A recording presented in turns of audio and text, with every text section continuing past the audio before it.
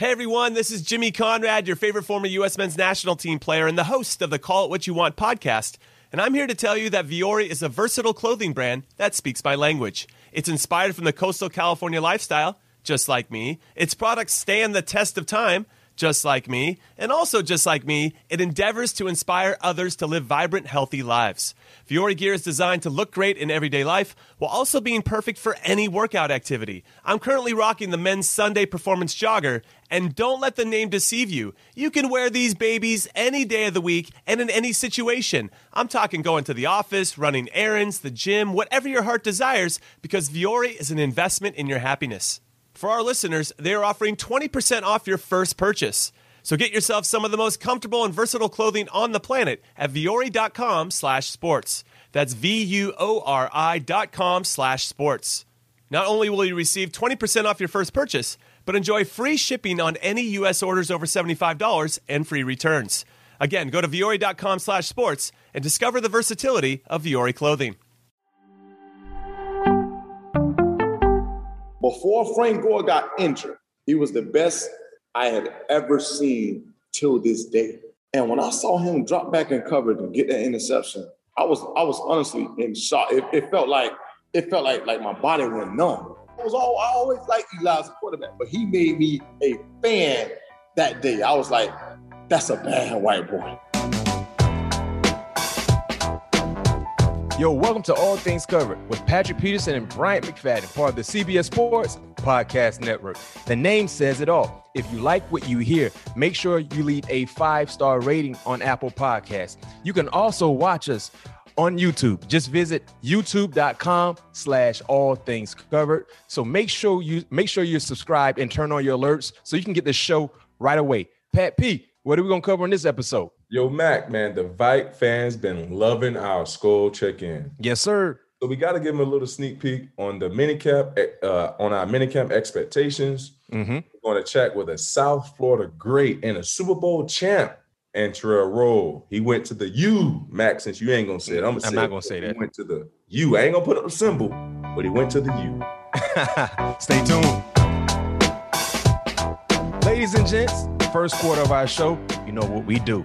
We chop it up. And during this chopping it up segment, this is a very, very special week. Juneteenth is later this week. So we're not going to highlight anything football related. We're just going to highlight social life related, relatable things. And for us being African Americans, this is a very, very special date. Juneteenth is also called Freedom Day, Jubilee Day, Emancipation Day.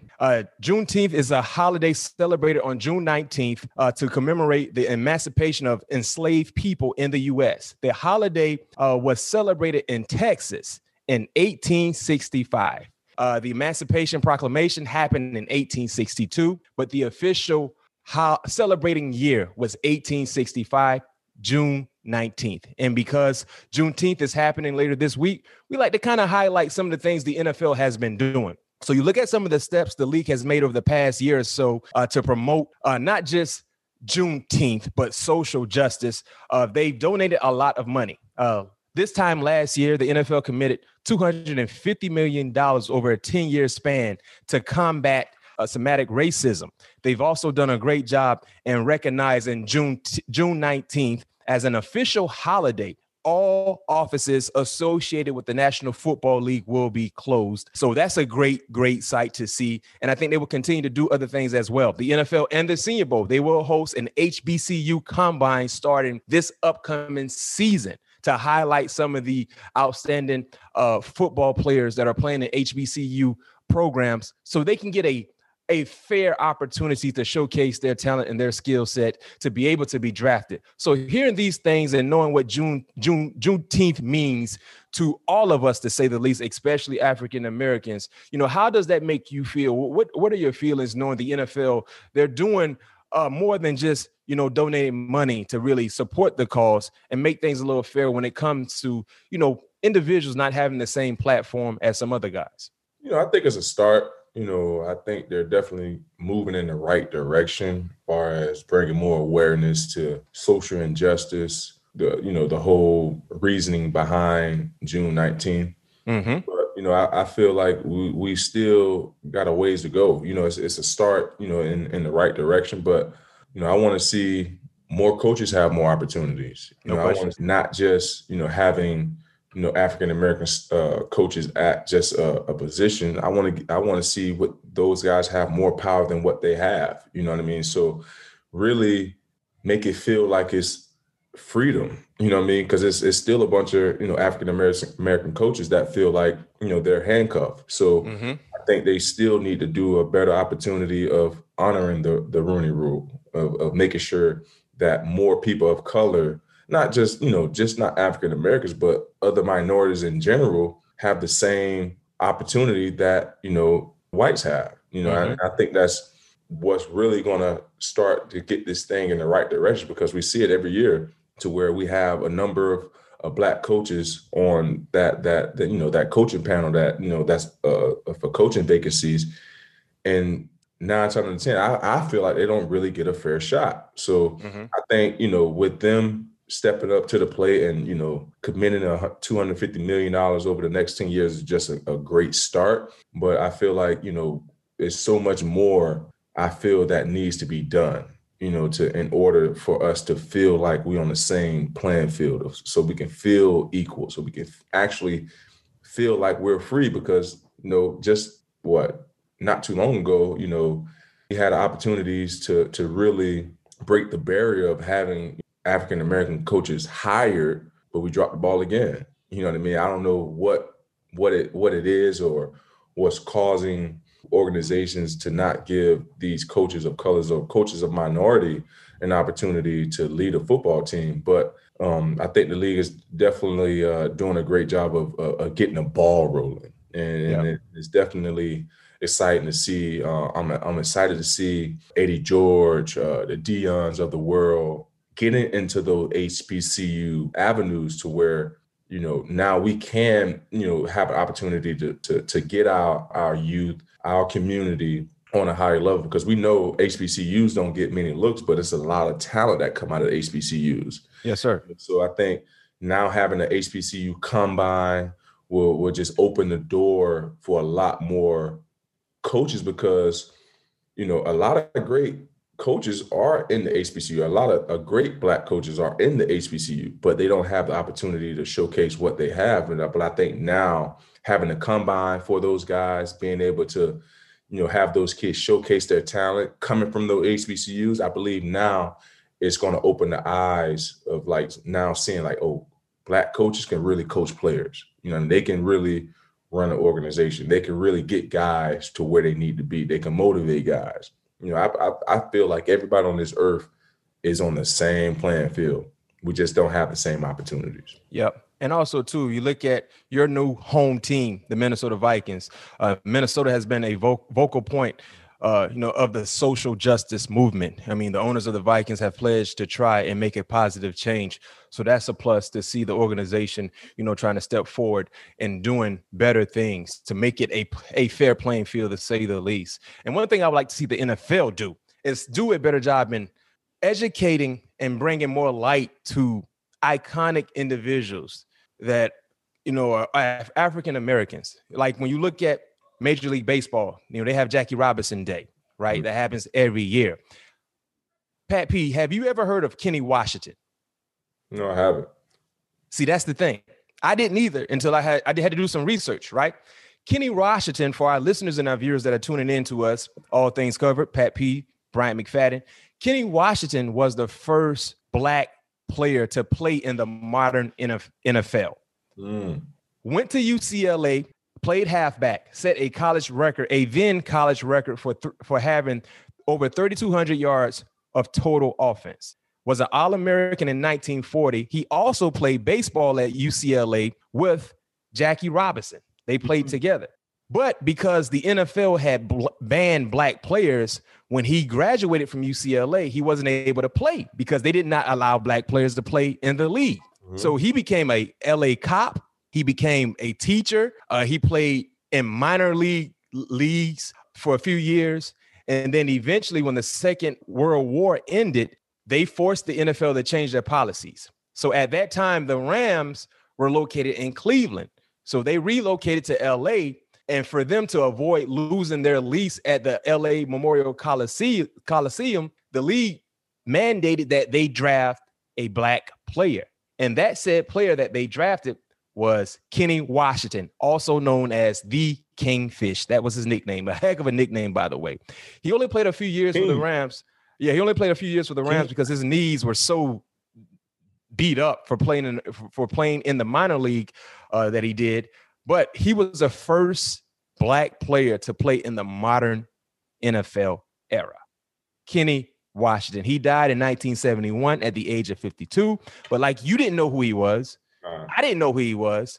That's something that I wish the NFL would do more of. Educating, showing, giving guys like Kenny Washington his flowers, even though he's not here. I'm pretty sure his family would love to hear his name be highlighted and echoed throughout the National Football League and throughout the world. Because you never hear about, I never knew that, obviously to today, who was the first NFL black player. Yeah, in the modern NFL. In the modern era.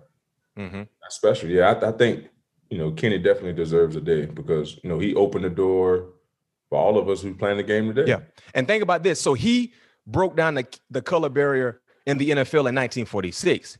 Right. And a year later, his college baseball teammate, Jackie Robinson, broke down the baseball color barrier in Major League. So Kenny Washington just wasn't a difference maker in football, but he also was a difference maker in sports because he was the first, and then Jackie Robinson followed him a year later in 1947.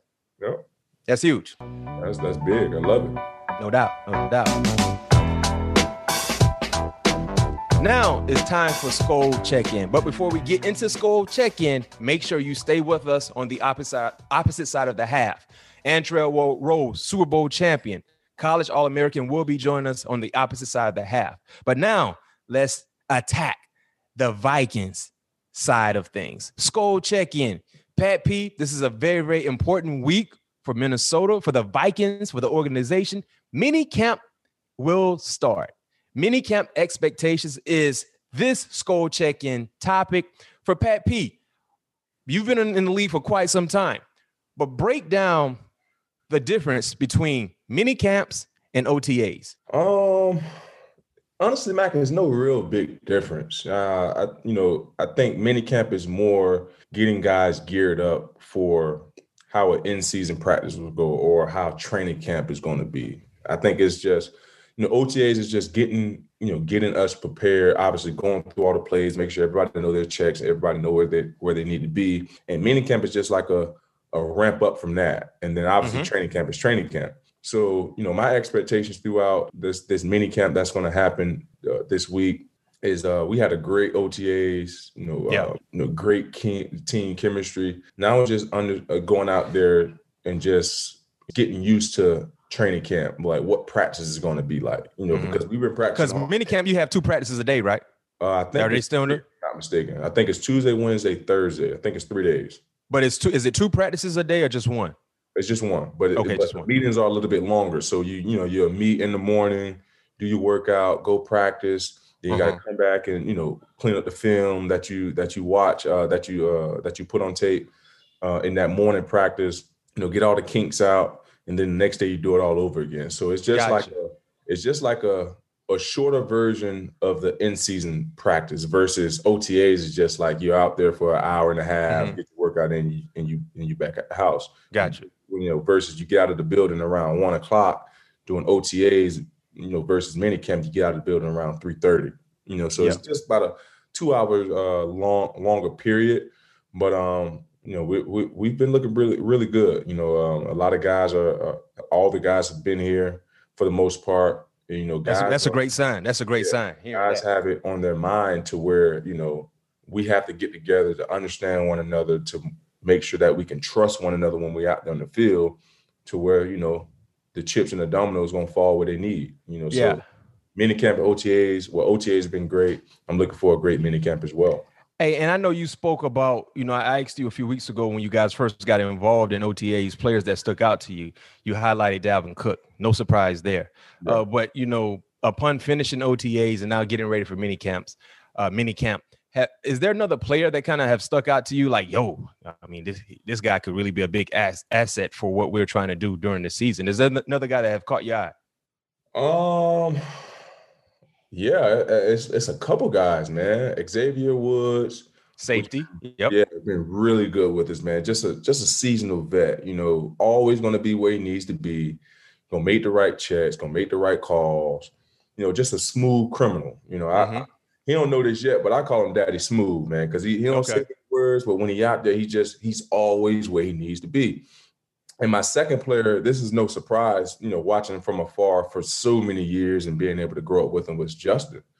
You know, I think I told Harrison this maybe like 3 days ago. I was like, man, that Justin, he get it, man. And I think we talked about it, you know, not before I was even his teammate. When we had him on the episode, you know, you could just tell he's one of those guys that get it, comes into work. He's a pro. I mean, very efficient in practice. Just a guy that seems like he's been in the league for 4 or 5 years. Yeah.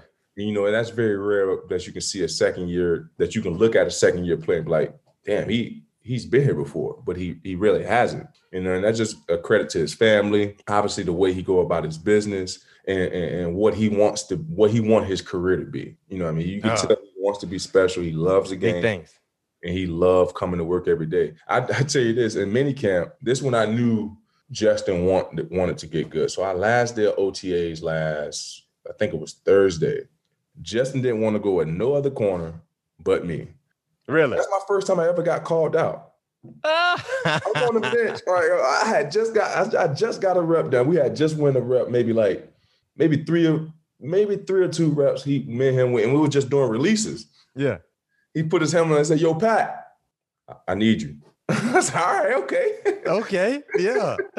And I strapped up, you know, and I gave him the look that, you know, that he wanted, because, you know, he wants to get better. And just seeing that, hearing that, being around him every day is a pleasure, because I've seen that when he was a kid, like we talked about before. Like, I've seen him since he was 11, 12 years old, and he always had that about him. And not to be his teammate, Justin the real deal. You got to love that. We re-released the Justin Jefferson episode last week, and we asked viewers to comment how many touchdowns they think Jefferson will have in 2021. Everyone said over 10. Yeah, I'm gonna say 10 plus. He had 7 last year. You're saying at least 10. 10 plus. No doubt. I think that's a doable number. Yeah, that's a doable number. And I can tell you this much: if he continues to go in the direction we believe he will go in, he can easily jump into that top 10 wide receiver conversation. Hey, Mac, go back. You remember when we was talking about releases and running routes, right? Yep. With Justin. Yep. Dog, he ran a route on me, right? So I had to ask him, like, what was that route? Like tell me, like, what was that? It wasn't a red zone.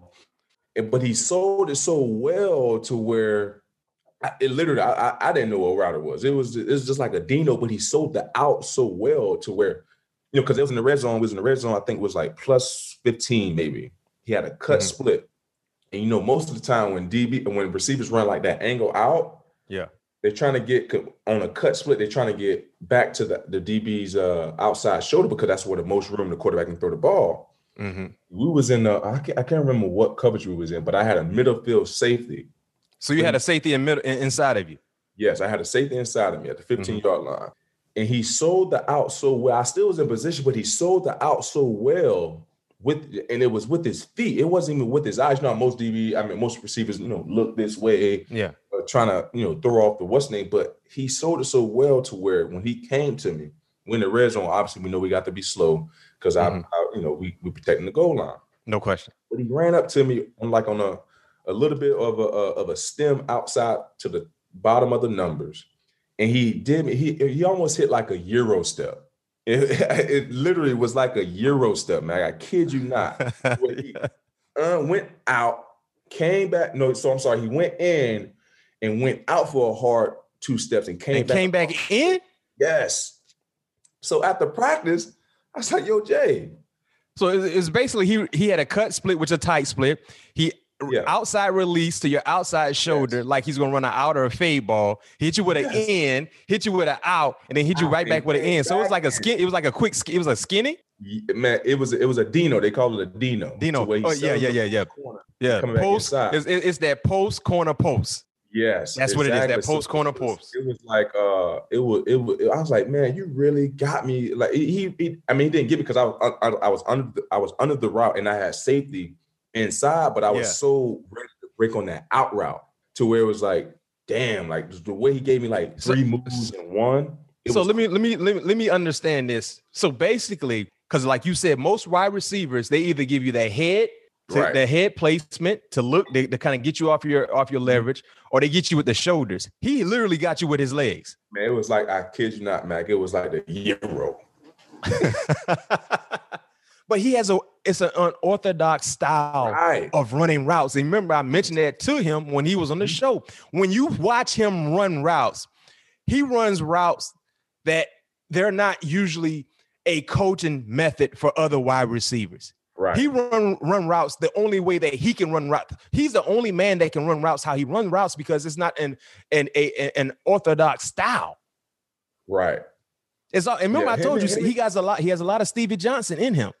I was just about to say that. Stevie Johnson, Keenan Allen, and Justin Jefferson. Yeah. League of their own when it comes to like they really brought basketball to the football field. No question. Kid you not. Yeah. All of his routes looks like he's dribbling a basketball. Right. And you just mentioned it. Yeah. Keenan Allen is almost like Justin Jefferson's a mixture of Keenan Allen and Stevie Johnson with his route running ability. And what you just said, he hit you with that in, out, in, and didn't utilize his head or his shoulders, utilized his legs. And another crazy thing, if I didn't break stride, Mac.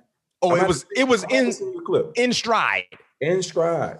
Oh, so you got to react fast. And if the ball is placed where it's supposed to be placed at correctly, it's a touchdown. Yep. Unless you guess correctly. That's the thing. If you guess, you better be right. Got to be right. And just hope that's not a perfect pass, man. That's unique right there. But yeah, he has an unorthodox style of running routes that he only could execute. And he's been executing it for a long, long time. And that's why he's so successful. And that's why he's so hard to cover, because he's running routes in a way that we're not used to seeing. Right. Yep. You know what I'm saying? It's not like we're not used to seeing like bang, bang type routes. It's almost like he's setting you up to cross you over. And he does. And you know who also has that little crossover game also? Davante Adams. Yes. He has a little bit of that in him as well, the basketball to the football field. But his is more like in the red zone. Like he's more like he get more crafty in the red zone because he understands that DBs are playing with leverage and we're using the sideline and other things for protection. So he does a great job in the red zone of selling that fade route, coming back down to the front pylon. He do a great job of selling that slant and coming back down to the pylon. Like Aaron Rodgers, one of the greatest back shoulder throwers, probably one of the best placement throwers that I've ever been around. So it's better for him in the red zone. But as far as when he's in the field, he's a little bit more, traditional. But in that red zone, that's when he get a little crafty. No question. That's good. That's good. And speaking of Justin Jefferson, the last thing before we transition to Has Pat Heard, we're currently in Skol check-in, getting some updates with the current Minnesota Vikings. Kirk Cousins says he will be an open book for Kellen Mond, which is great to hear. Also, another great thing to hear is the Vikings informed Kirk Cousins that they would take a quarterback at some point in time in the draft. Mm-hmm. So Kirk Cousins got the notification that Aaron Rodgers didn't get 2 years ago. You would think if you were that said organization franchise quarterback, they would let you know at some point in time, we're probably going to try to take a quarterback if that guy's available. Kirk Cousins received that information. Aaron Rodgers did not.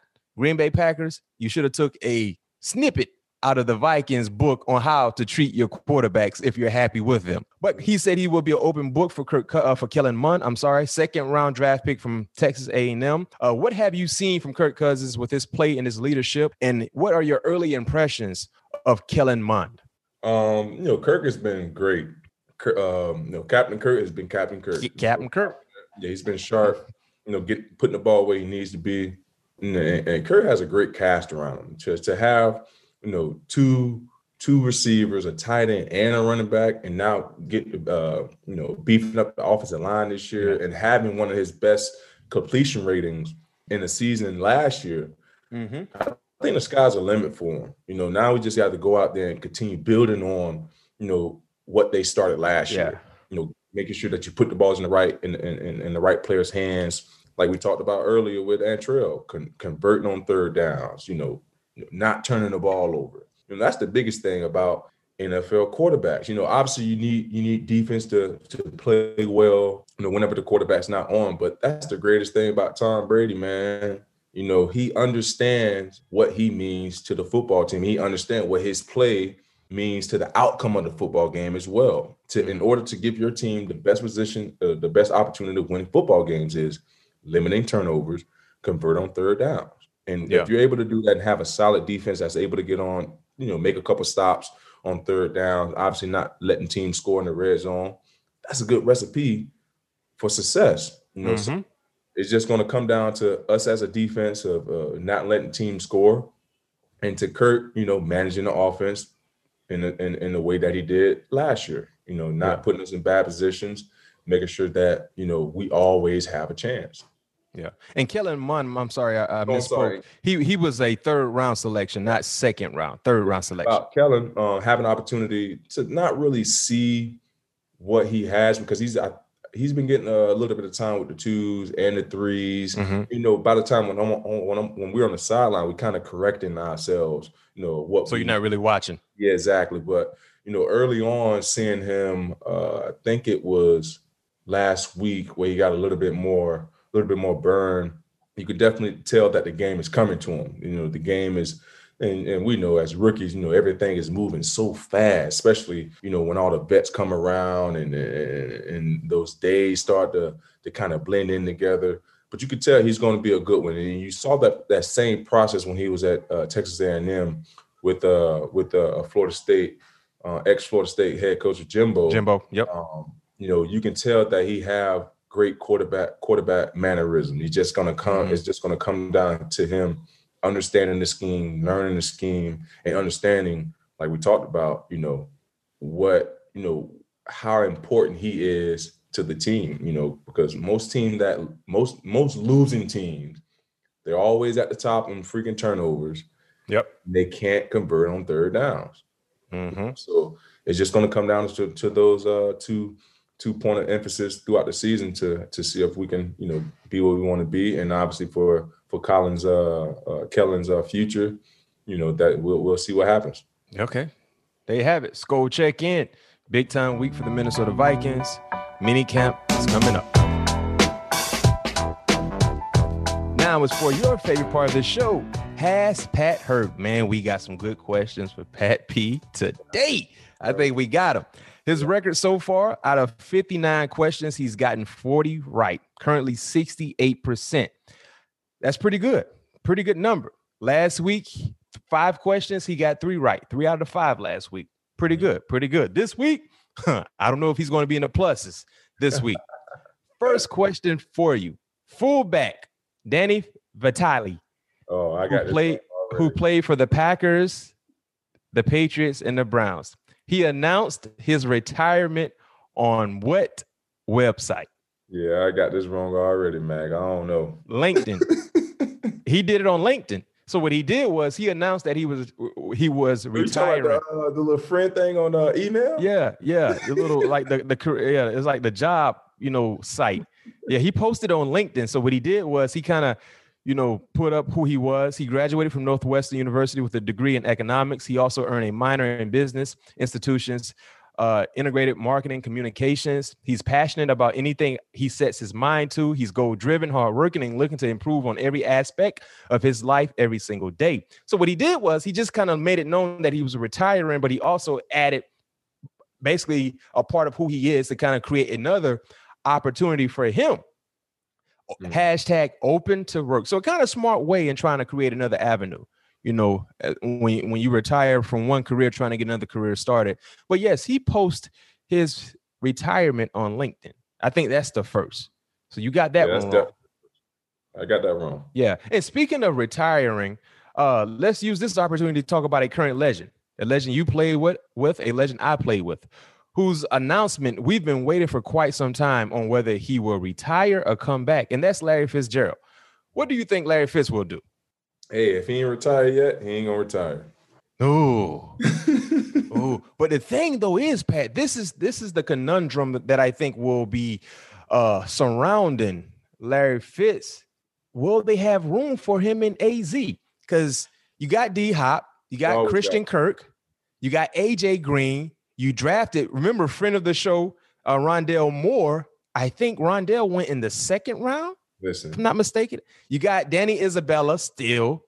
They got Andy Isabella didn't even play. Andy Isabella. Yeah, Andy didn't even play last year. But you use a second rounder on Rondale Moore. Yeah. And you use a second round on a guy, he's not sitting down. He's going to play at some point in time. You never know over there. You never know. Okay.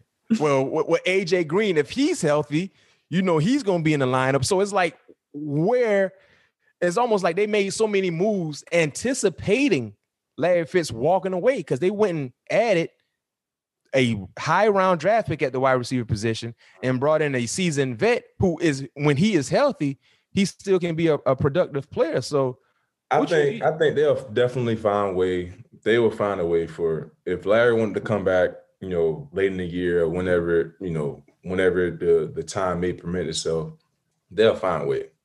What about this though, Pat P? Let's say Larry wants to play Arizona. Like, you said sometimes it's Arizona. You never know. Got to expect the unexpected. Have you heard any Viking buzz associated with Larry Fitzgerald? Nah, he used to be a ball boy there. Yeah, I know. From Minnesota. I haven't. That'd be interesting. If he would want to come back to Minnesota, but I necessarily don't see that happening. If it was a team that he was going back to, it'd be Arizona. Larry. So you're saying either he plays with Arizona or he don't play? Yeah. Okay. Or I could see him going to Tampa too. One of the two teams. Yeah. They definitely don't have no room for him. But listen, at the end of the day, what Larry wants is a championship. Period. And if that's because if you look at his, last year, I think he played, he missed a couple games. I think obviously it was one of his lowest, play counts in his career. Yeah. But Larry understands the position that he's in right now. He's not going to go out there and give you 40, 50 plays a game. He'll be in year 17. He understands he could probably go out there and give you a good 20 at least. And, why not it be with a system that you already know and Bruce Arians, or come back to Arizona to help, if they able to make the run, help those guys make a push in the playoffs. Yeah. Well, we got to wait and see. He played in 66% of the offensive snaps for the Cardinals last year. We got to just wait and see. We've been waiting. I feel like, obviously he won't be a down tight end, but, the Cardinals don't have no tight end. So if they, I think he'll be and he won't be used as a tight end, but he'll be a tight end body type with those mismatches that he, such as he did, when BA got here, moving him into the slot, moving him around a little bit, motioning him here. Larry's a great blocker too. Yes, he is. He's always been. Blocker. So yeah. And just having, that presence in the room is can definitely go a long way. So, I'm just like you. I guess we just all gonna have to wait and see. What happens in the next couple months. Okay. Well, you got the first question wrong though. Yeah, okay. I did. Danny Vitale. It's gonna be a bad week for me. I ain't come in excited today. So we got him. Then he's sleeping. Well, let's see. Talking about the Arizona Cardinals, Buda Baker is wearing number 3 because of which player? Allen Iverson. I knew Allen Iverson always was his favorite player. That was easy. Oh, you had insight to that. Yeah, insight. So let me give you guys an updated. You got that one right. Let me give you guys an updated list of jersey changes in the National Football League. Darius Slay, he's wearing number 2. Was 24. Leonard Fournette is wearing number 7. Chase Edmonds, 29-2. Matt Judon is wearing number 9. Quandre Diggs, 6. James Conner, number 6. Byron Murphy, your former teammate, he's wearing 7. Mark Ingram, number 2. Julio Jones, number 2. Hollywood Brown, 5. DJ Moore, 2. Did you say Jalen Ramsey? Is that official? Yeah, I think so. I know I saw him wearing number 5. I didn't know if that was official. I'm trying to figure out what number 5. Did he wear number 5 in high school? He wore 8 in college. Yeah. I don't know, but yeah, I think it is official. Yeah, I guess I would ask you which jersey number will look the best, but I think you're gonna say number 7. So all day. Yeah, no doubt. Okay. So next question. I do like the number 2 too, because I wore that in high school in Little League. And that too. Now that eight smooth. That eight smooth. I like all single digits, honestly. Yeah, that 8 smooth. Especially skill position guy. No doubt. That's what we're gonna see a lot. It's gonna take a little getting used to, but it's gonna be fun seeing some of the different numbers in the National Football League. All right, celebrity boxing matches continue. Who did Lamar Odom beat up on Friday night? With the saggy boxing pants. I ain't never see a boxer had a sag. Hey, I did see it. He pushed that man down. I forgot who he fought though. Man, it was like two drunk uncles fighting. And one of them had a little nasty sag.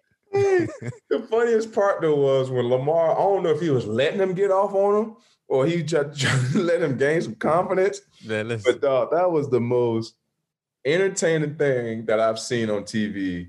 Because I was watching on mute to my credit, but I did see the fight. I don't know who he was fighting. Yeah, he fought Aaron Carter.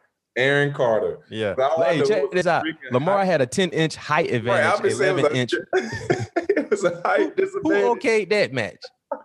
Hey, the only thing that saved him was him having that helmet on, man. Yeah. Hey, and it was almost like a nice clean left though, right up under. He did, and then it was like he was just kind of sunning him in the mat in the ring. He was just kind of mushing him with the glove. He wasn't really hitting him sometimes. I can tell you who was the ref though. Who the ref was? Chuck Icebox UFC fighter. We might give you a half for that one. Yeah, I can't remember the guy, but I did watch the fight though. I just can't remember who he was fighting. Aaron Carter. That's who it was. Yep. All right. So wasn't your best effort, as you said. You came in kind of sleeping, and we took advantage of you. That's why when you playing on the island, you got to always be ready. Always be ready, guy. Yeah, you got to always be ready. So either you got 1 out of 3 correct or 1.5 correct. We got to go to the committee and see exactly what happened. Now it's time for 7 questions. But guys, make sure you stay tuned. After halftime, Antrell Rowe will be joining us, so stay tuned. But 7 questions is where we get a chance to interact with you, the listeners and the viewers. If you want your question to be answered in the future, leave a question attached to a 5-star review on Apple Podcasts, and we may get to it on the show. This week's question comes from Real.Drew Butler. Question for Pat P. Coming from Real.Drew Butler. Shout out to Drew. Thank you for your question. With Julio out of the NFC South now, remember Julio's now a Tennessee Titans player. Who is the top receiver in the NFC South, and why has it always been Mike Evans? Now, it seems like Drew is a bit biased because he said it has always been Mike Evans, who's a straight dog. It definitely hasn't been always Mike Evans. But I think over the last 2 years, Mike Evans took that title. Okay. Over the last 2 years. Right. So right now, it's definitely Mike Evans. No question. Hands down. So when you look at saying, also going to come down to, who's going to be quarterback and see if he can obviously continue that going. But if I had to take a pick without, over the last 2 years, it was Mike Evans. Mike Evans. But what about Michael Thomas? I meant Michael Thomas. I thought, my bad. Michael Thomas over the last 2 years it's been the best receiver in the NFC South. Yeah. But with Mike Evans having Tom Brady and having many more opportunities to be elusive and have many more one-on-one coverages, Mike Evans will definitely take the title this year. And in 2019, Michael Thomas had 149 catches in 2019. Great. So clearly in 2019, he was the best wide receiver in that division.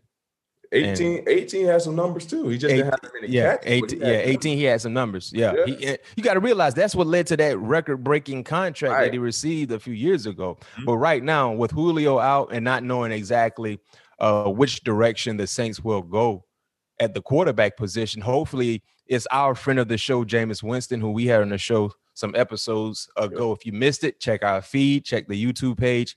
It's there. Insightful conversation with Jameis Winston, but hopefully it's Jameis Winston. But if it's not Jameis Winston, you don't know exactly what kind of numbers Thomas will provide. But I'm with you. Right now, it's Evans. Mm. Right now, it's Evans, hands down. And it's safe to say, the Tampa Bay Buccaneers, they have 2 of the top 3 wide receivers in that division. If you want to throw in Chris Godwin, who would be number 3 behind Thomas. Number 2, and with Evans being number 1. So they got some talent there in Tampa. But thank you, Drew Butler, for your question. Like I said, if you'd like to have your question show up in our show, make sure you leave a 5-star review attached to your question, and we'll try to get to it on the show. Now it's time for shout-outs.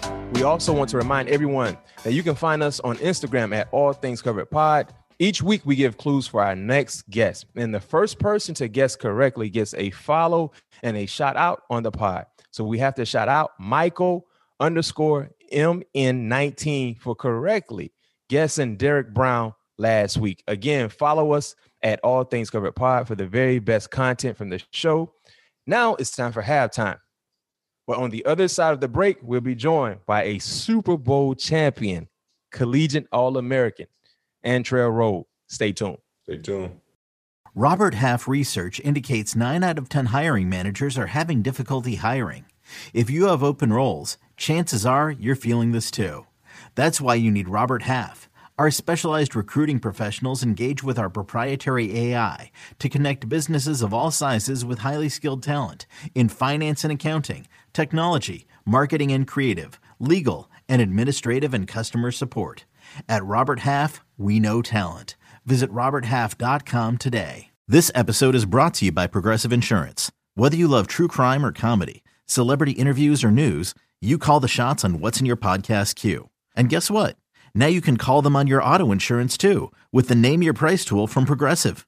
It works just the way it sounds. You tell Progressive how much you want to pay for car insurance, and they'll show you coverage options that fit your budget. Get your quote today at Progressive.com to join the over 28 million drivers who trust Progressive. Progressive Casualty Insurance Company and Affiliates. Price and coverage match limited by state law. Ladies and gents, we back from halftime. If you guys been following the show, you know how we rock and roll. We go into halftime, make a few adjustments. We come out of halftime with a key addition to our squad as well. We gave you guys a hint earlier in the show who it is. Outstanding individual, a terror in the secondary, played cornerback, played nickelback, played safety, both safety positions. And me and P, we were having some issues in the secondary in the first half. So we went out and got a guy that can do it all. Spent 11 years in the National Football League, commanding hell in the secondary. Played for 3 NFL teams, Arizona Cardinals, the New York Giants, and the Chicago Bears. Super Bowl 46 champion, 3-time Pro Bowler. 2005 first-round draft pick. I will not say it, but he went to Miami. I'm not saying what most people say about that program, but he went to Miami where he was an All-American. My dog, my road dog, man, my compadre, friend of the show, Antrel Rolle, joined us here. All Things Covered. Pat Peterson, Brian McFadden. Rolle, how you doing? Man, I'm on with 2 legends. I'm good, man. I'm rocking. Hey, man, we appreciate you joining us, man. We know you got a lot going on, but let's start at the beginning. Before Antrel became a first-round draft pick, before Antrel became an All-American at Miami, how did your family and where you grew up influence your football career? Man, they were everything. You know, I just always wanted to represent the name on the back. That was my home. That was always my number one priority. To go out there and give it everything I got. You know, we all blessed with talent. We all have talent, but it's about, you know, what we put into that talent, what we challenge ourselves with. I think that was the key to my success. My parents, my family has always been there from the beginning. You know, they never missed a game. Brother and sister, you know, was always in my corner. My sister went to college, UCF. She's always there. My brother was always in my back pocket. So it was just us 5, man. We always rock. So let's go back to your high school days coming out of Dade County, a top-graded, top-tier defensive back. I didn't know this, but you were locked and loaded to go to the University of Florida. What changed your mind and ultimately going to Coral Gables to Miami? Listen, I was just locked and loaded on Florida just because I wanted something different. It's Miami. It made me get there. And then when I went to the Florida visit, I was blown away by it. Man, it was, you know, and looking back now in hindsight, a visit really doesn't mean anything, right? Yeah. Hard to impress you. Man, I went down to 1U1 practice, and that was all it took. Man, I saw them boys bang. And when I said, I thought they were literally trying to kill each other. And, you know, it's break time. You know, I see Ed Reed giving this. I see boys gelling. I'm like, hey, you know, they were just trying to kill each other. What is this about? Yeah. That's the intensity of their practice. That's how they made each other better. And I looked, and I'm like, I need to be right here. Right. So what was it like stepping on campus as a freshman in 2001 in the University of Miami locker room? Like, how was it? Listen, it was honestly like a surreal year. Like, you felt like constantly prove yourself. And I don't mean every day, I mean every minute of the day. Because those guys, you know, they had a certain standard that they played by, that they lived by, you know, on and off the field. You know, they had so many things that were not mandatory, but mandatory, you know, and it was all player, you know, self-imposed. And you just want to be a part of the guys, you know, want to go out there. And I was one of 4 guys who didn't get red. So, you know, my calling was special teams. You got to go out there and try to be a dog on special teams by any means necessary. And I've never in my life took so much pride in being a special team, being a gunner, being a whole guy in my life. And, you know, that was me and Sean T. Dog. And, you know, and we excelled at that very much. And when we got in the game, they told us, we blow these cats out, we're going to blow them out. When y'all get in the game, if they score 1 touchdown, y'all ain't playing no more for the rest of the game. Knew they meant that, you know, because at that much pull, even over the coaching staff, like the players ran the team. Right. And but man, the leadership was off all angles. You know, it didn't matter what position it was. We had a leadership, and I think that's also helped me carry my leadership skills over to, you know, teams that I played for. So, Ro, you've called Sean Taylor the best teammate you ever had. What made Sean so special on and off the football field, and what makes someone a great teammate? First and foremost about Sean, I just think that he possessed the talent that I think I've only seen once in his lifetime. It was with him. He was big, he was physical, he was a terror, cover ground from any angle. He could go down and cover a receiver if he needs to. He's a bruiser. When he hits you, he's gonna make you feel it. Mm-hmm. And people don't give him enough credit for his football IQ. The boy was a football player. Yeah. He found a way to get the ball. He found a way to get the ball. And when he got the ball in his hands, he knew exactly what to do with it. And what was it like? What with Sean T being there? Obviously, we heard so many great stories with Sean T. What is one of the I guess one of the best Sean T stories you can give us? I think when the coaches realized who he was, he did something to put him like on third team. And, you know, Sean just took his helmet off, went and sat down towards the end of the bench, didn't say nothing to nobody. Then, you know, coach called third team. Sean's line up, you know, deep. And by the time he said, hut, the quarterback, hut, all you see is just blur, right? It's just flat. He left the deep third safety and just, in his mind, he was like, I'm going to destroy any and everything. Point. And they ended up handing the ball off to Jason Ellis. And when he made contact with him, all you heard was, blah! Everything just came out of Jason Geller's helmet. Every single thing. Everything. Ear pad, chin strap.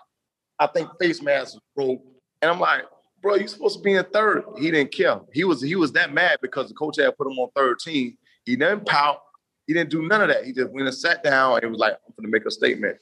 So Coach Shannon hadn't sent him in the locker room, and he came back and looked at us and said, that MF was crazy. Like, that dude crazy.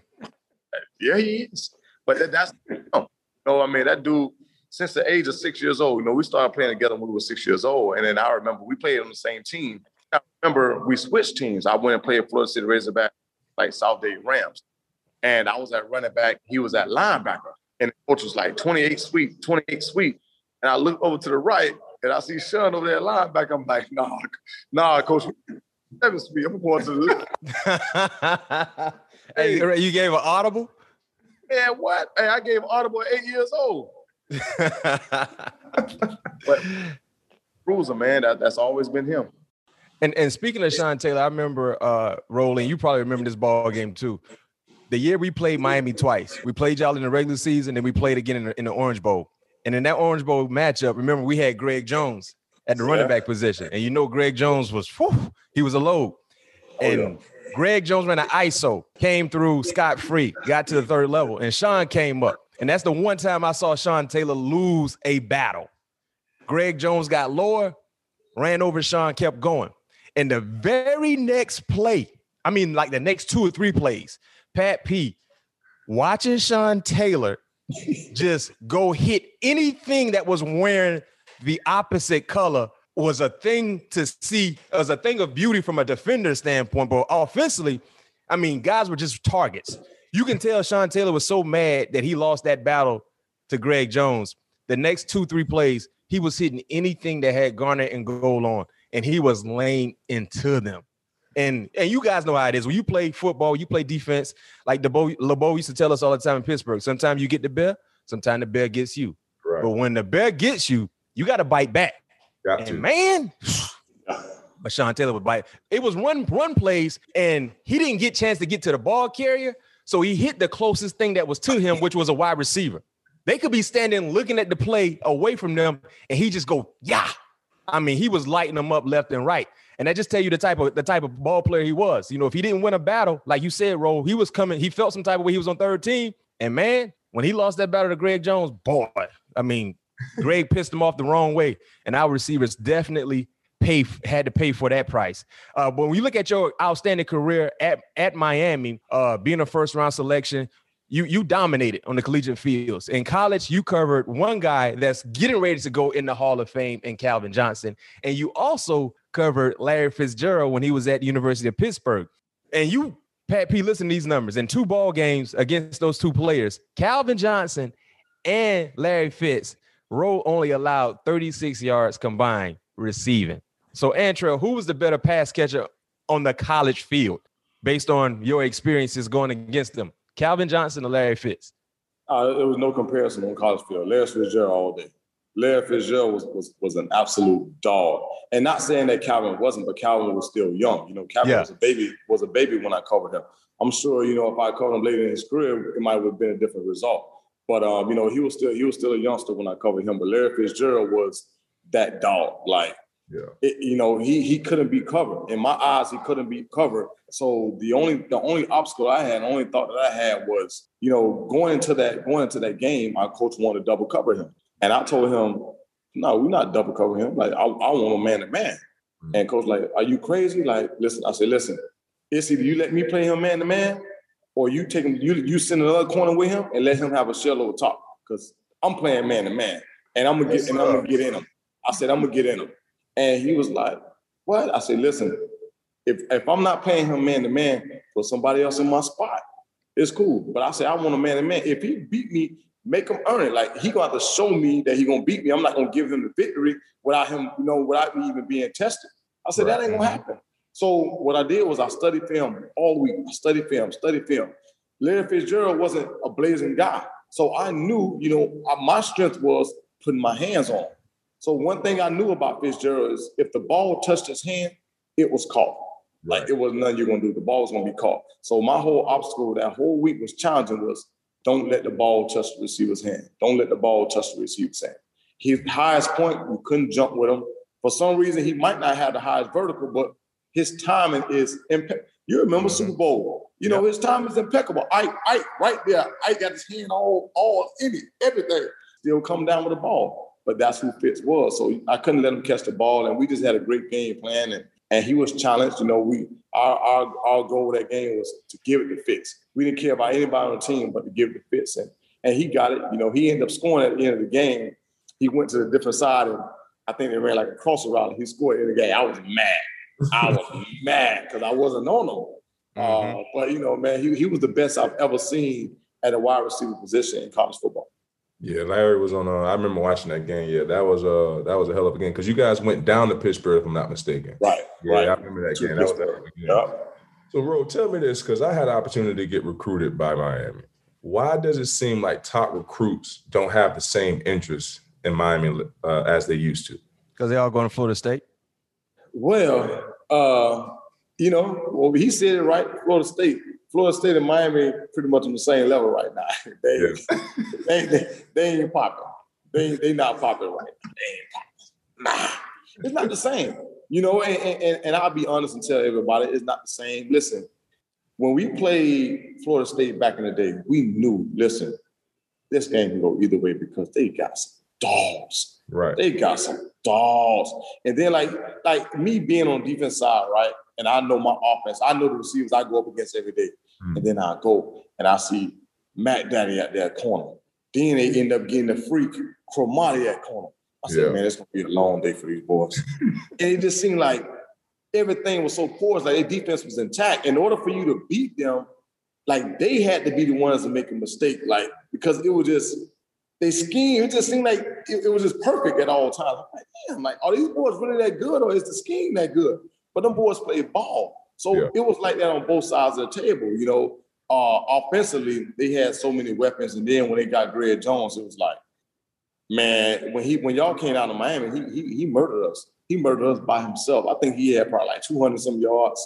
At 02, it was that 02 matchup, 2002 matchup. Yeah. Oh man, it was bad. That's why I left. It was bad. It was bad. But they don't carry the same weight, man. It's the players are not the same.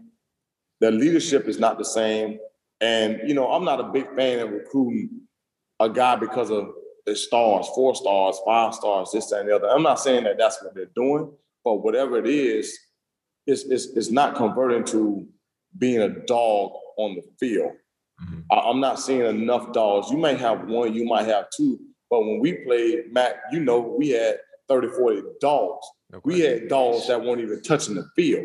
I think that 2002 matchup, when we came down to Miami in the Orange Bowl, both teams combined to have like 35 pros. Between us and Miami. 35 pros. Think about that.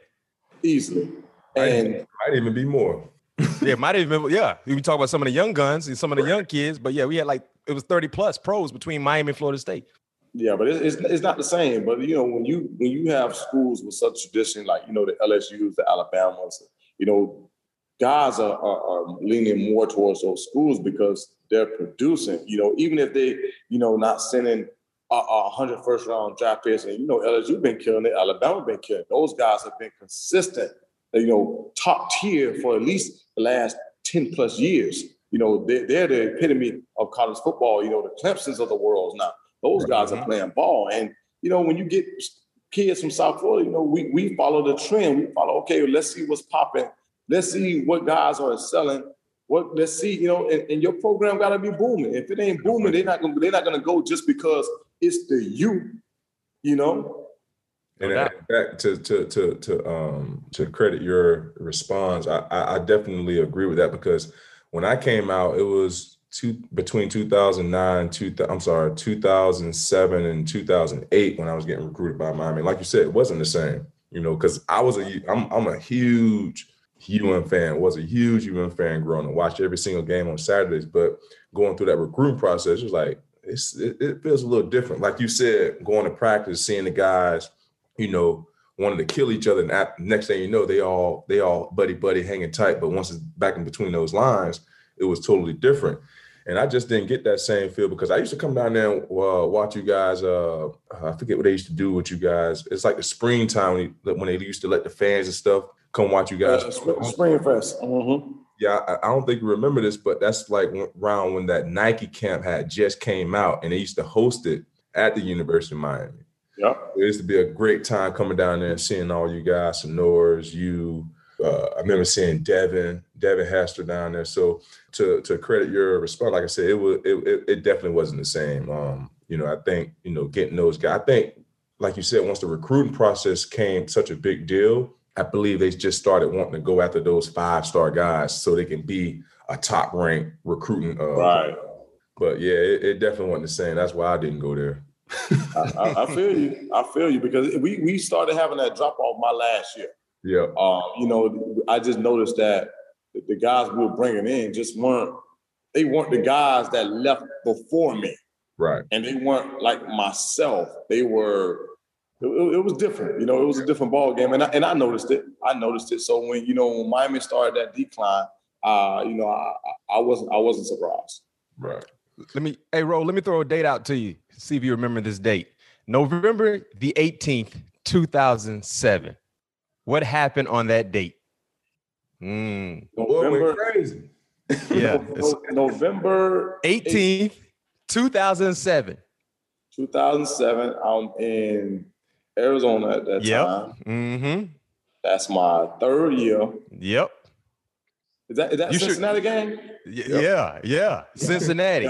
You tied the NFL record with 2 pick six in the same game off of Carson Palmer, Cincinnati Bengals quarterback at that time. A record-setting day, to say the least. I don't even know if a Cardinals player has done that since. 2 pick sixes in the same ball game. Eric might have to check this. I think Rashad Johnson did it against Detroit. 2 pick sixes in the same game? If I'm not mistaken. Well, during that day, the 18th, 07, Roll tied the NFL record that day with those 2 pick sixes. What do you remember about those 2 plays? Break it down for us, the sequences of picking the ball off and taking them to the house 2 times. Well, it was supposed to be 3. It was supposed to be 3? Yeah, I had 3 that game. They called one back. So it was supposed to be a record, but it got called back because Antonio Smith knocked Carson Palmer out. Oh, and it's a personal foul. Personal foul. Yeah. You supposed to have 3? It was 3. It was 3. It was 3 to the house. It was 3. Yeah, it was 3. And that's still sting too to this day because I would have been, in the books by myself. Now I gotta share it with people. I gotta share it now. Yeah. But that game, man, I had a little personal vendetta. I wasn't starting that year. I got demoted. I was a third corner. Coach, we had a new coach, Coach Wisenhunt. He brought his guys in. We wanted to play. I was like, cool. I'm not going to pout. I'm not going to put my head down. This guy don't know who I am. But eventually, I'm going to get the opportunity. I'm going to show him who I am. So, Chad and I had mutual friends, and he told one of my friends, "Oh yeah, I'm going to give your boy that business this week." But I can't really do too much to him because he didn't start.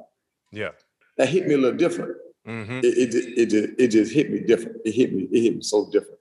So I got locked and loaded in on that film that week. I knew third and 3 to 6.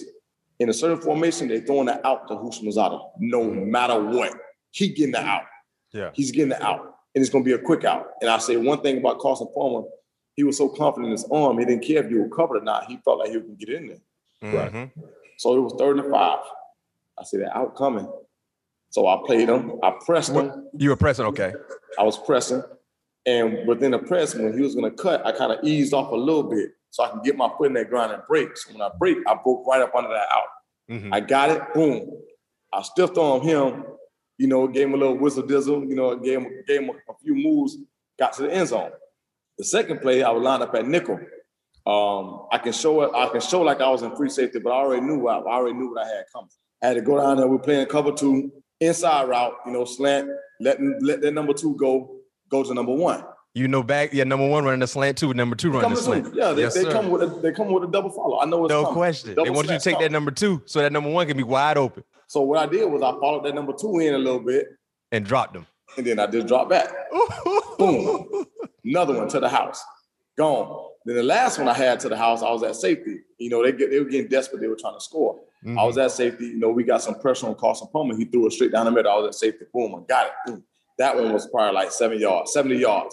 Took that one to the house, and that's where the penalty came in because Antonio. Who was it? Oh, Antonio cleaned his clock. And it was a legal hit, but just because back then it was on the quarterback, we called a personal foul. It wasn't a nasty hit, wasn't nothing outrageous. He just blocked them, but he got them good.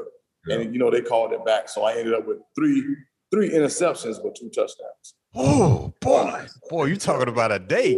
And that's the day Coach Wisenhunt realized who I was. Like I remember going to the locker room that day, and like I had tears in my eyes because I was so angry, man. I was just holding in so much anger because I'm like, this guy benched me.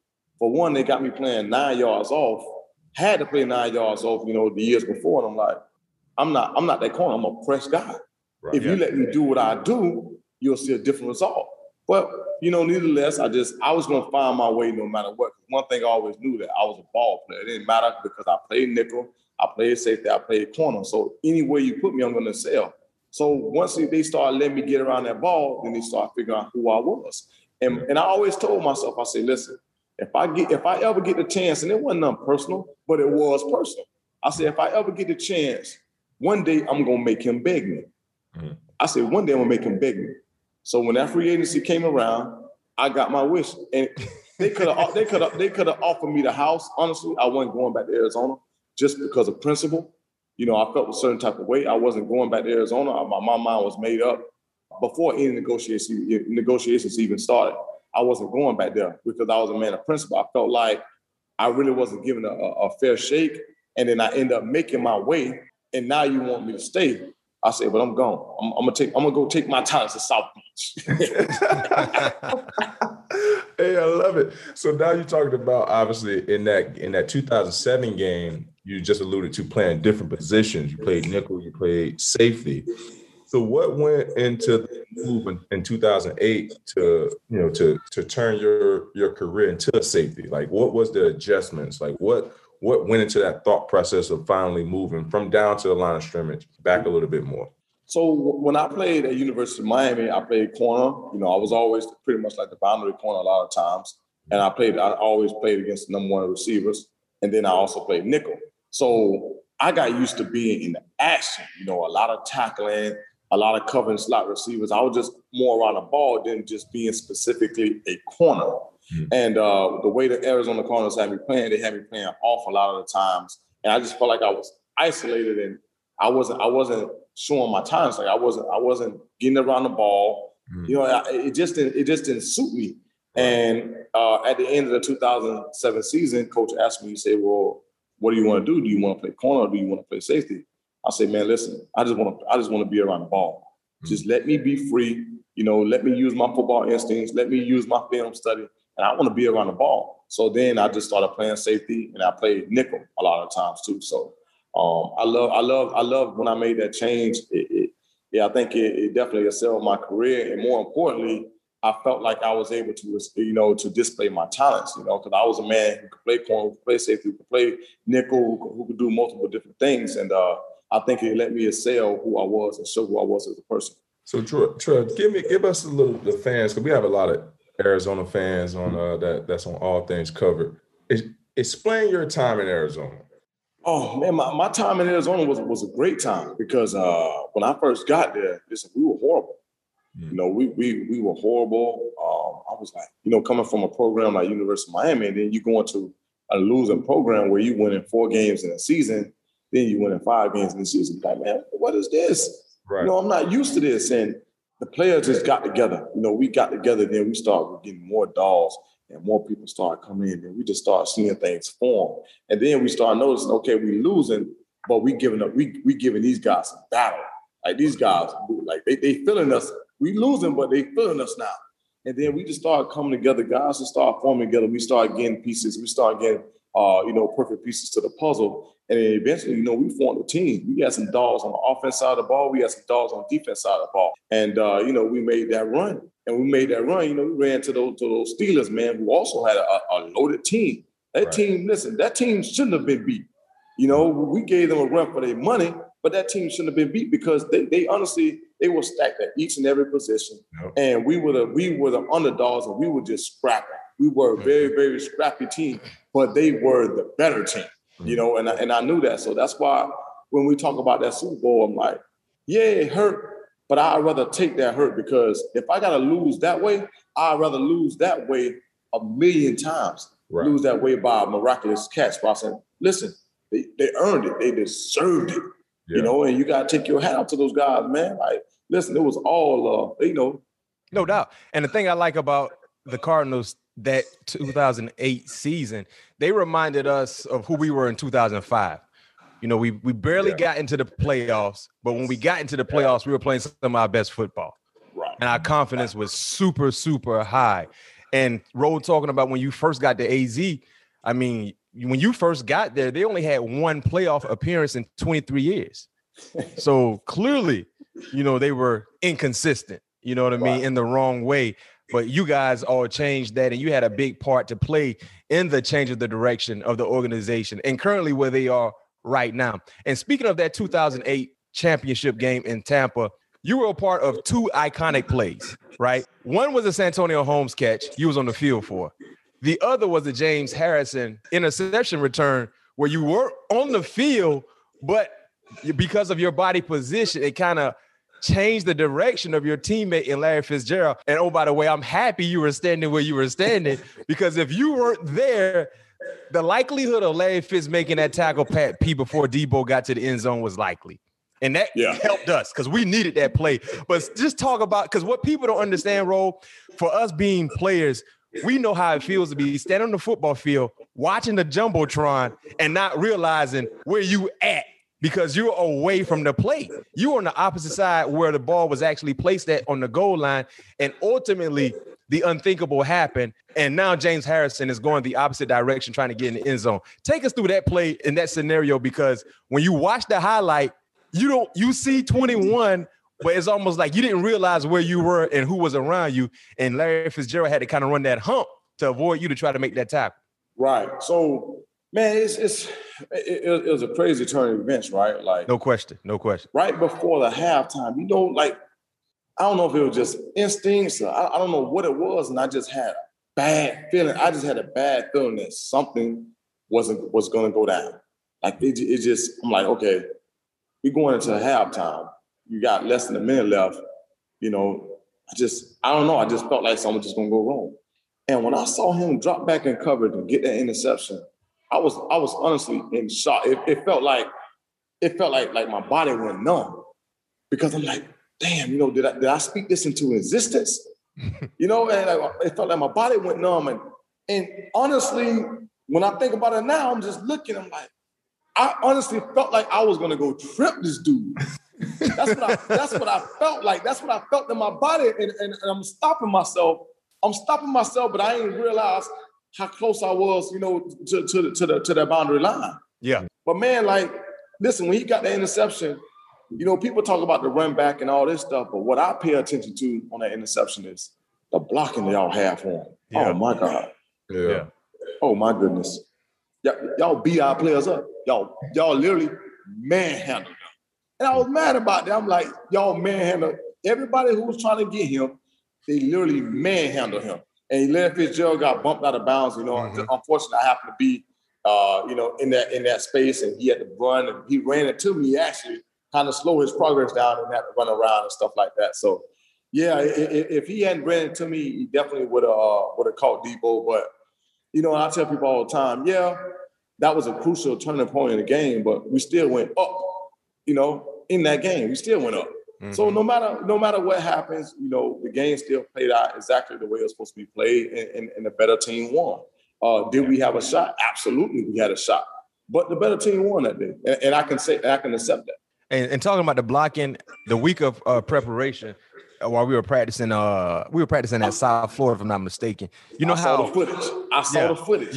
You know how, and y'all boys know how it is, right? Late in the season, you catch an interception against a scout team. You might not go hard to return it. You might get a little lazy, throw the ball back, get ready for the next play. So we were doing that. We were catching the ball, and it was in the rain, but we wasn't returning. Mike T, Dick LeBeau, they called and said, listen, man, when y'all catch an interception, I need the cavalry in front of the ball, the man with the ball, and y'all run to score. Because if y'all do it now, y'all going to do it on Sunday. And, we hear those things from coaches. We hear it, and it kind of doesn't really resonate like that. We're like, okay, we're going to do what coach say do. So after that speech, every time someone caught an interception, it didn't matter if it was the first group, second group, or the third group. Whoever's on the football field, if you caught an interception, you better go find someone to block, and you return it all the way to the house. And literally, when that play happened, we got into halftime. We was like, yo, that's why great coaches coach great teams. They put you in positions to be successful. You just got to listen. And you talk about that blocking. That was a huge, huge point of emphasis for us, because we weren't doing that on Wednesday practice. But that Thursday, Friday practice, every time someone caught an interception, we got to go. Right. We got to go. I saw the footage of that, and I forgot where they showed that footage, but I think they were going through the scenario of that play and how it happened, and then they were showing the footage of y'all in practice. Yep. Blocking, everybody running, getting the man in front of you, knocking them out, and I was like, practice made perfect, man. No it becomes second nature, and that's all that was. When he got that ball, man, I saw y'all literally beat our guys up. You beat them up, made them look like little boys on the field. But that's because y'all were prepared for that. Yeah. So how did it feel being on the good side when Mario Manningham made that catch on the sideline versus Antonio Brown making that catch in Super Bowl, Santonio Holmes making that catch in the Super Bowl? Listen, man, it felt good to be on the other side for a change, man. Listen, it felt That was a good. great catch by Mario too, boy. Oh my goodness, the safety couldn't have played it any better. No question. He couldn't have played it any better. No question. He couldn't have played it any better. And Eli, listen, that Eli, when the playoff Eli he's a different monster, man. He's a different monster, and he just put that ball right there, right in that honey hole, right in that sweet spot. And Mario, I still don't know how he made that catch. And got both feet inbounds. Yeah. Both feet inbounds. Awesome catch on the outside of that shoulder. It was just great offense beating great defense. That's exactly what that was. Hey, so Ro, go ahead. I was gonna ask Ro your unbiased answer. Which catch was better, Santonio Holmes or Mario Minihans? Santonio Holmes all day. Yeah. I don't think you can compare the two because Santonio Holmes, how he caught it, the defense scheme that we have for it, the timing of it is, man, listen, that's outside of, to me, that's the best catch I've ever seen, but the best catch I've ever seen was Odell Beckham, behind the head. That's freakish. That dude freakish. He's freakish anyway. But the best moment, like the pure moment of catch, Santonio Holmes. Hey, Ro and Pat, you remember when we had Brandon Jacobs on the show some months ago? We had a little back and forth because he felt like the David Tyree catch was better, the helmet catch. But my argument was this, Ro. My argument was Santonio Holmes' catch is better because it was more skill and structure than anything. The Tyree catch involved skill, but it was a lot of luck. A lot of luck. It was a lot of luck involved in that. You know what I mean? Like, he probably could never do that catch over again if you paid him. But Santonio, just the toe tap, the hand placement, and if you look at where Big Ben threw the ball, it went over like 3 defenders. I remember Ralph Brown. It barely missed Ralph Brown's fingertips. Yeah, and it just dropped, and it literally just dropped, man. And he was stretched out like a ballerina, man. Just listen, it's like I tell people all the time: if I got to lose like that, I will lose like that 1,000,000 times out of 1,000,000 times. Because what was the coverage I was in? Had to be look like something. Don't make me talk about the coverage. Because Rod Hood was on that team, wasn't it? Yeah, Rod was on that team. Was I like in cover 2 or cover 4? What was the coverage? I'm gonna let you be a corner. I'm gonna let you dissect this. Okay. We was in a box coverage. Yeah, that's what it was. Box. And it ran. Okay. Hey, so Ro, put your coaching hat on for us because we got a lot of viewers and listeners that might not know exactly what a box coverage is. So go ahead and put your coaching hat on and break it down for our listeners and our viewers. Okay, so on that side, you have 4 and that guys. was to the wide side, right? That was to the field. Yeah, it was to the field. Yeah. So on the back side, we was pretty much playing kind of like a man-to-man with a guy hanging low. And on that side where the play happened, we were supposed to have a guy that's playing the flat, which is the low guy, the low outside guy. We had a high outside guy, which is supposed to be exactly where Santonio Holmes caught that ball. Then we have a low inside guy for anything that's coming underneath, and then we have a high inside guy. So they ran that play a couple times earlier in that game. Yep. And actually the play right before that, they ran that same play to the other side. Yep. And overthrew him. So the coach knew exactly what was coming and put us in the perfect coverage if the coverage was ran the right way. Yeah. The perfect coverage. So mind you, we have a low outside guy and a high outside guy. They threw the ball exactly what a high outside guy is supposed to be. So the high outside guy went and attacked the lower route, the shorter route, and left the hole. He attacked the shorter route. His feet just a little bit. He attacked the shorter route. When Ben Roethlisberger threw the ball, dropped down low, and it left the open air. Francisco tried to do the best he can to try to come over there and make a play, but it was greatness. Yeah. It was greatness. That's why football is the ultimate team sport. You can have 10 people doing what they're supposed to do and one person not doing what they're supposed to do. It messes up the entire thing. Exactly right. You're exactly right. And I wanted to bounce back real quick to playoff Eli. Like, how was it, like, what was different? What was the switch that went on for him during the playoff? Because he was a different quarterback in the playoffs versus the regular season. Oh, man. Like, what you think went into playoff Eli? Listen, I wish I knew the answer to that, but I don't. I just know that, Eli, he has a certain demeanor about himself, and people they misunderstand Eli. They think because that's just his look. That's just the look of the man's face. Like, he can't do nothing about that. But Eli is honestly definitely one of the most prepared guys and confident guys I've ever played with. And more importantly, I know when that time comes, he's going to ride.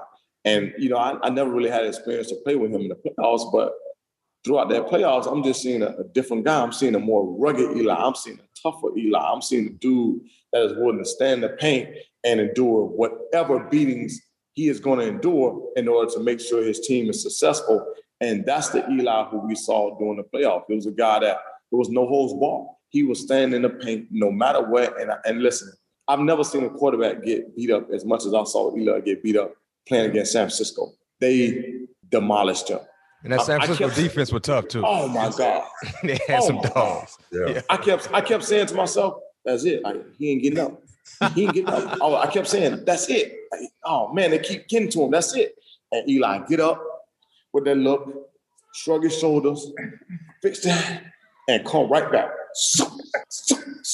I was like, that he made me a fan that day. I always liked Eli as a quarterback, but he made me a fan that day. I was like, that's a bad white boy. I said, boy, that's a bad white boy. Hey, listen, and he carried us, man. He carried us. Just his mentality, his leadership. Like, I don't think Eli got enough credit for, I can't speak about Super Bowl prior to when I was there, but the Super Bowl that I was a part of, he played a tremendous part. And I'm not just talking about just what he contributed on the field. I'm talking about also off the field. So is Eli Hall of Famer? Yes. He First is ballot. for sure.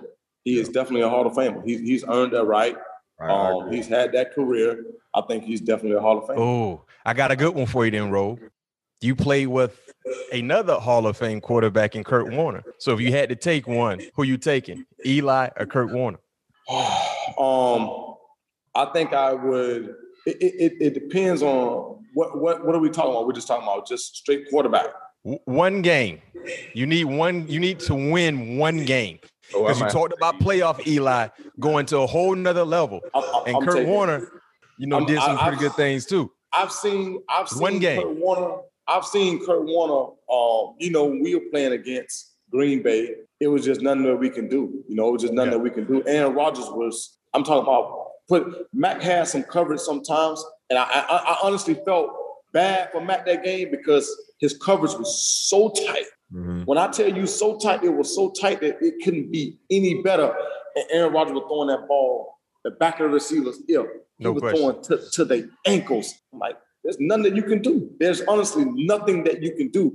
And that guy went into a mode, man. I was like, we went into the court. Kurt, you gotta keep scoring, man. We ain't gonna stop him. And he kept scoring too. Yeah, I didn't know he was even capable of that. But I was like, Aaron Rodgers is something different. But I will still have to go with, for one game, I'm gonna take Eli. I'm gonna take Eli for one game. I'm gonna take, and that's a very, very hard decision to make because the surgeon, Kurt, put that glove on, he go to work. That little saggy glove. He go to work. But I just think that if you put Kurt Warner in the game against San Francisco, I don't think you have that same outcome. Yeah, I agree. I don't know if Kurt would have been able to endure what Eli endured in that game. And that's the only reason why I make the decision that I said. Yeah, because that was, you guys were in San Francisco that playoff game. In San Francisco, and they had them dogs on that team. Justin Smith, Patrick Willis, Bowman, Aldon Smith.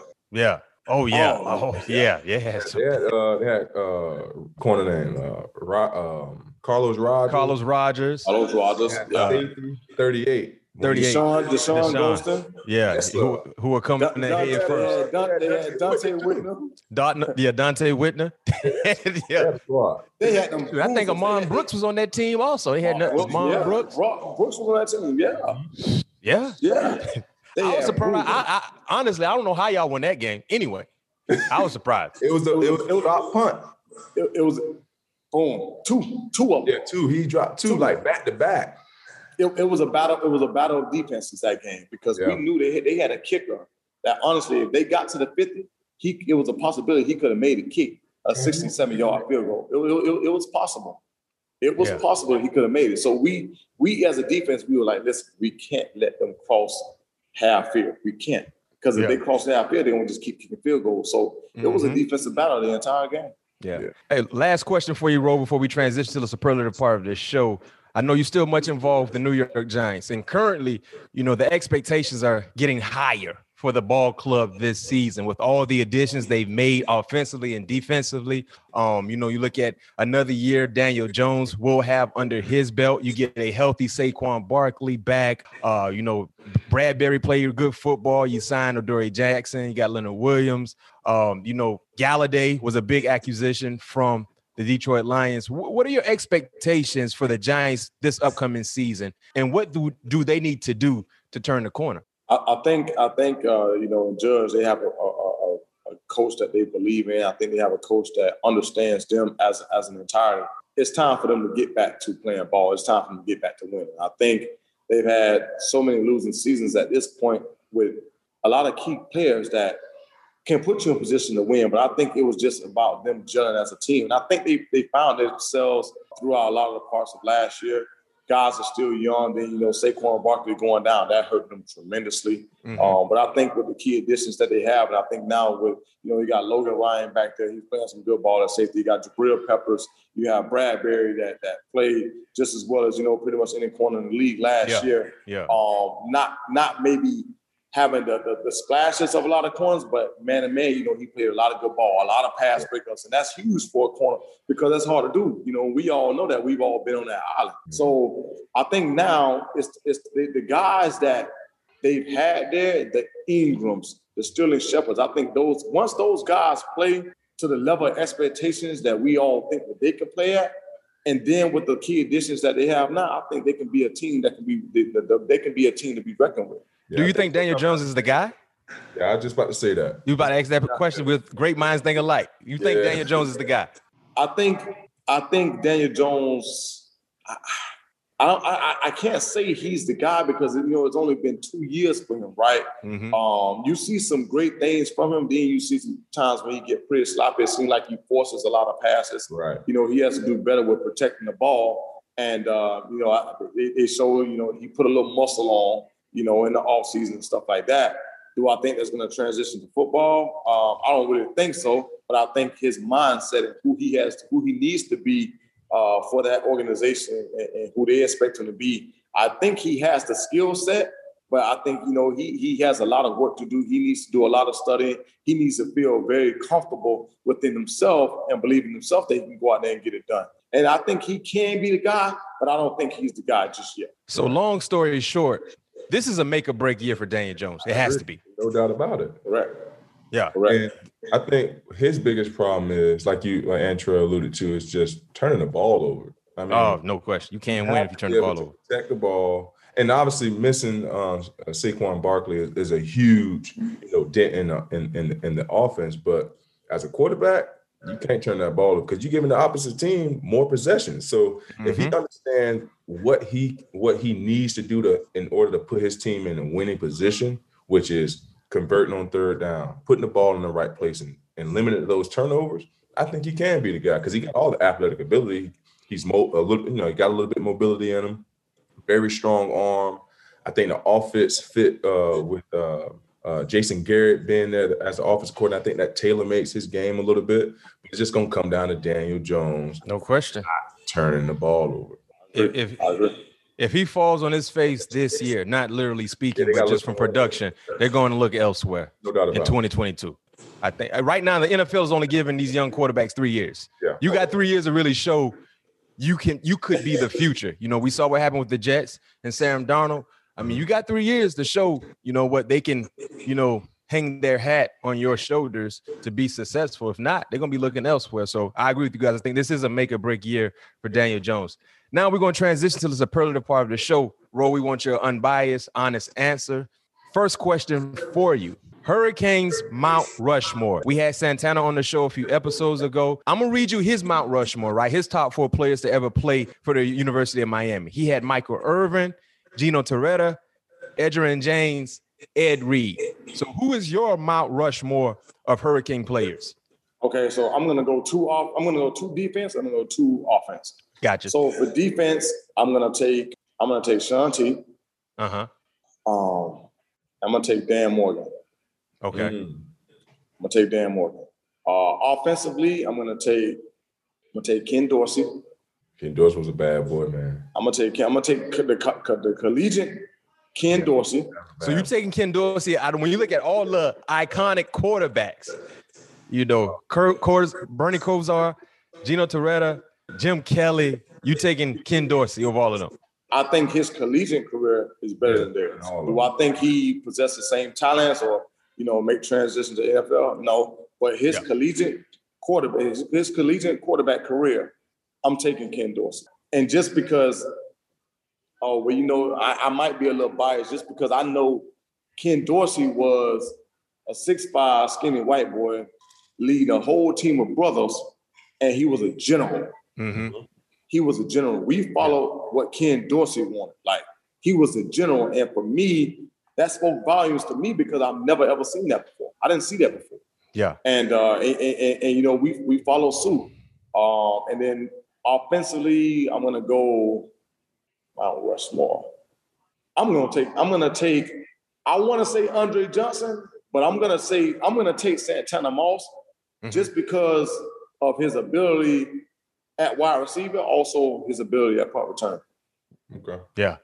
Okay. So Dan Morgan, Sean T, Santana, and Dorsey. Yep. Right. Okay. Best atmosphere you ever played in? Ooh. It could be college or in the league. Ooh.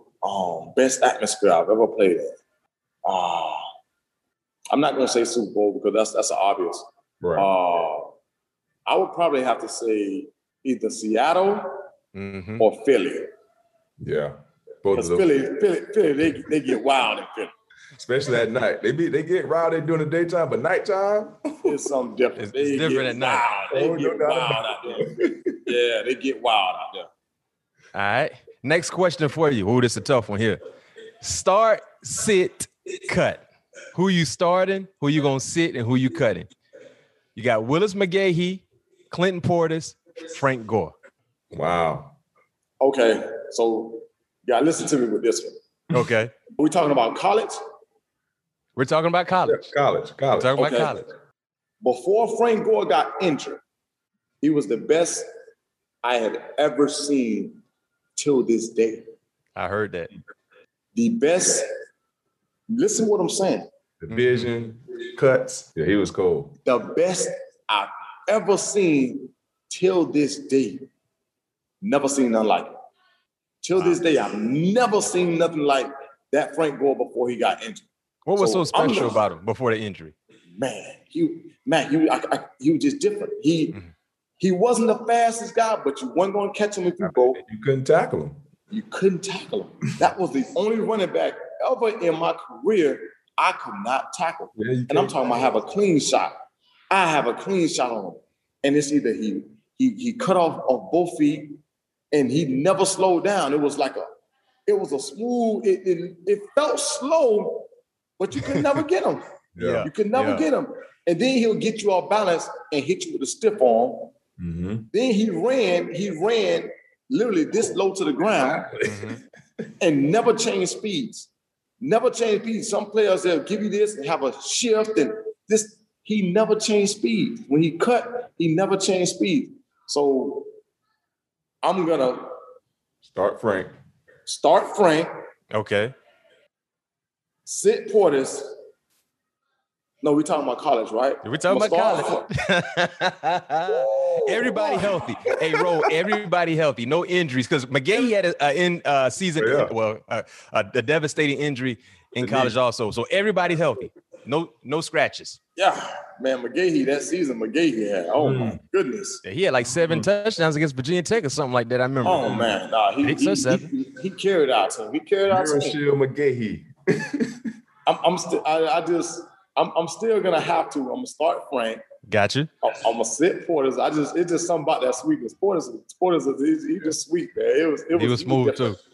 Portis was smooth, man. I think Porter was just a great combination of all of the. Yes. Mm-hmm. Yes. And then I'm gonna have to cut Willis. I just have to settle for it. I can see that. That's the route I would have went. That's a tough one. It is a tough one, but that's the route I would have went. Oh my goodness. Yeah. So your first purchase after signing the richest safety deal with the Giants. My first purchase. Well, I already had everything I wanted. Yeah, I'm gonna say you already had it, but it ain't nothing like when you get the second contract. Right, you're right. Right. Oh man, I can't even remember honestly at that point. I don't think it was nothing crazy. Nothing crazy. Yeah, not nothing crazy, man. Because at that point, once you have your house and you have your cars, yeah, and you had he had the red Mazda, the red Mazzy. I still got it next to Rob. Hey, smooth. Hey, you still got your old school too? I still got the dunk. Pat, he got a nice dunk, man. Pat. He got a nice dunk, Pat. I already know, man. We're from Florida, man. That's what we saw and grew up. That's right. Hey, Ro, what you had, the 4Gs on there? What was it, 4Giatos? I got the 4Giatos on there. Yeah, I got 26 4Giatos on there. Yes. Hey, what I need you to do, text me a picture of the dunk, and then when we actually officially drop this, we're going to have it in the YouTube show. All right, I got you. So we're going to put the dunk. He got a mean dunk, Pat. You ain't never see his dunk, huh? I think it's blue, right? No, it's red. It's candy apple red. Candy red. It's mean. What you got underneath the hood, Ro? It's a 502. Ooh, it's running. Big block. It's running. Yeah, it's running. It's the big block. Yeah. Hey, so since you already had everything on your richest contract, so I'm gonna ask you another one. What was your best interception? Your favorite interception, not your best one. Your favorite interception. My favorite interception. They could be in practice because we know a lot of great interceptions happen in practice too. People don't even see it. Yes, they do. Yes. But probably my favorite interception was against the Rams. It was against the Rams. It was 2008 season. I started off, at the beginning of the play, I started off, I think, close to the line of scrimmage. I was roaming at nickel. I was roaming. And I started off at the line of scrimmage. And by the time the ball was hiked, I was like in midfield. And then I ended up all the way back. It ran like a deep post. I ended up picking off that ball against the Rams. And that was probably my favorite interception, just because I worked so hard. And you know what I mean? Like that wasted energy. I worked so hard trying to disguise and everything like that. Once I got the interception, I ran it back for probably 50 yards. But if I wasn't so tired, I could have definitely took it to the house. But I think that's probably my favorite. That was probably my favorite interception. That's dope. Good. Hey, I got to throw this one in there, Ro. Best Boo Ray player you played against. Ooh, the Boo King himself, Mac Daddy, baby. And Mac got that. Mac got the title.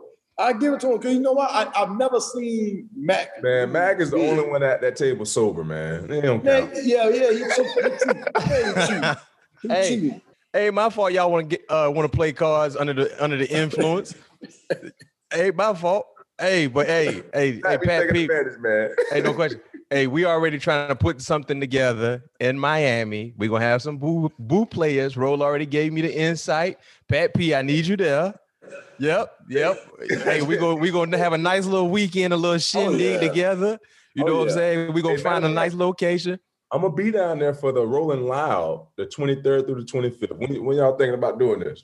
I'm gonna be down there from July 23rd through the 25th. And I'm gonna be gone. My son got the World Jiu-Jitsu tournament in Orlando on the 24th, so I'm gonna be gone there. But we'll figure something out soon. We got time. We got time. All we need is like a good 2 days. That's it. A day and a half. That's it. Get everybody down there. And somebody gonna get Bop City, and we gonna break bread together, and we gonna boo each other. We gonna boo each other. Trap down there too, man. I ain't seen Trap in a while, man. Yeah, let's get all the boys together, man. Let's get all the boys together, man. Have a Boo Ray festival, man. Boo Ray festival, man. Oh yeah, that'll be good, man. Thank you for joining us here. All Things Covered. Pat Peters and Brian McFadden, man. Pleasure is ours. Definitely insightful, entertaining conversation, man. Friend of the show, you're always welcome to join us at any given time. And don't forget to send me that picture, that dunk. And we're gonna keep people involved about this Boo Ray date that we're gonna have set up and let everybody know who's gonna be there. I appreciate y'all, man. Love y'all boys, man. All right, Joe. Stay there, my guy. thanks again to Antrel Rolle, and thanks to everyone for listening to this episode of All Things Covered. If you like what you hear, make sure to follow and leave a 5-star rating on Apple Podcasts. We'll be back soon where you can expect all things to be covered. Peace. Peace. Okay, picture this. It's Friday afternoon when a thought hits you.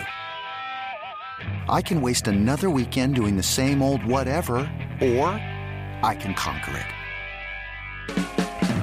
I can hop into my all-new Hyundai Santa Fe and hit the road. Any road. The steeper, the better. Because my all-new Santa Fe is available with H-Track all-wheel drive, so I can hit the trail without a worry in the world. Heck, with 3 rows and best-in-class rear cargo space, I can pack the whole family in with all our gear. We've got available dual wireless charging for our phones, so we'll never lose touch with civilization, and we won't lose touch with the primordial power of Mother Earth. So which is it? Waste the weekend or do something a little more epic? And conquer it in the all-new Hyundai Santa Fe. Visit HyundaiUSA.com or call 562-314-4603 for more details.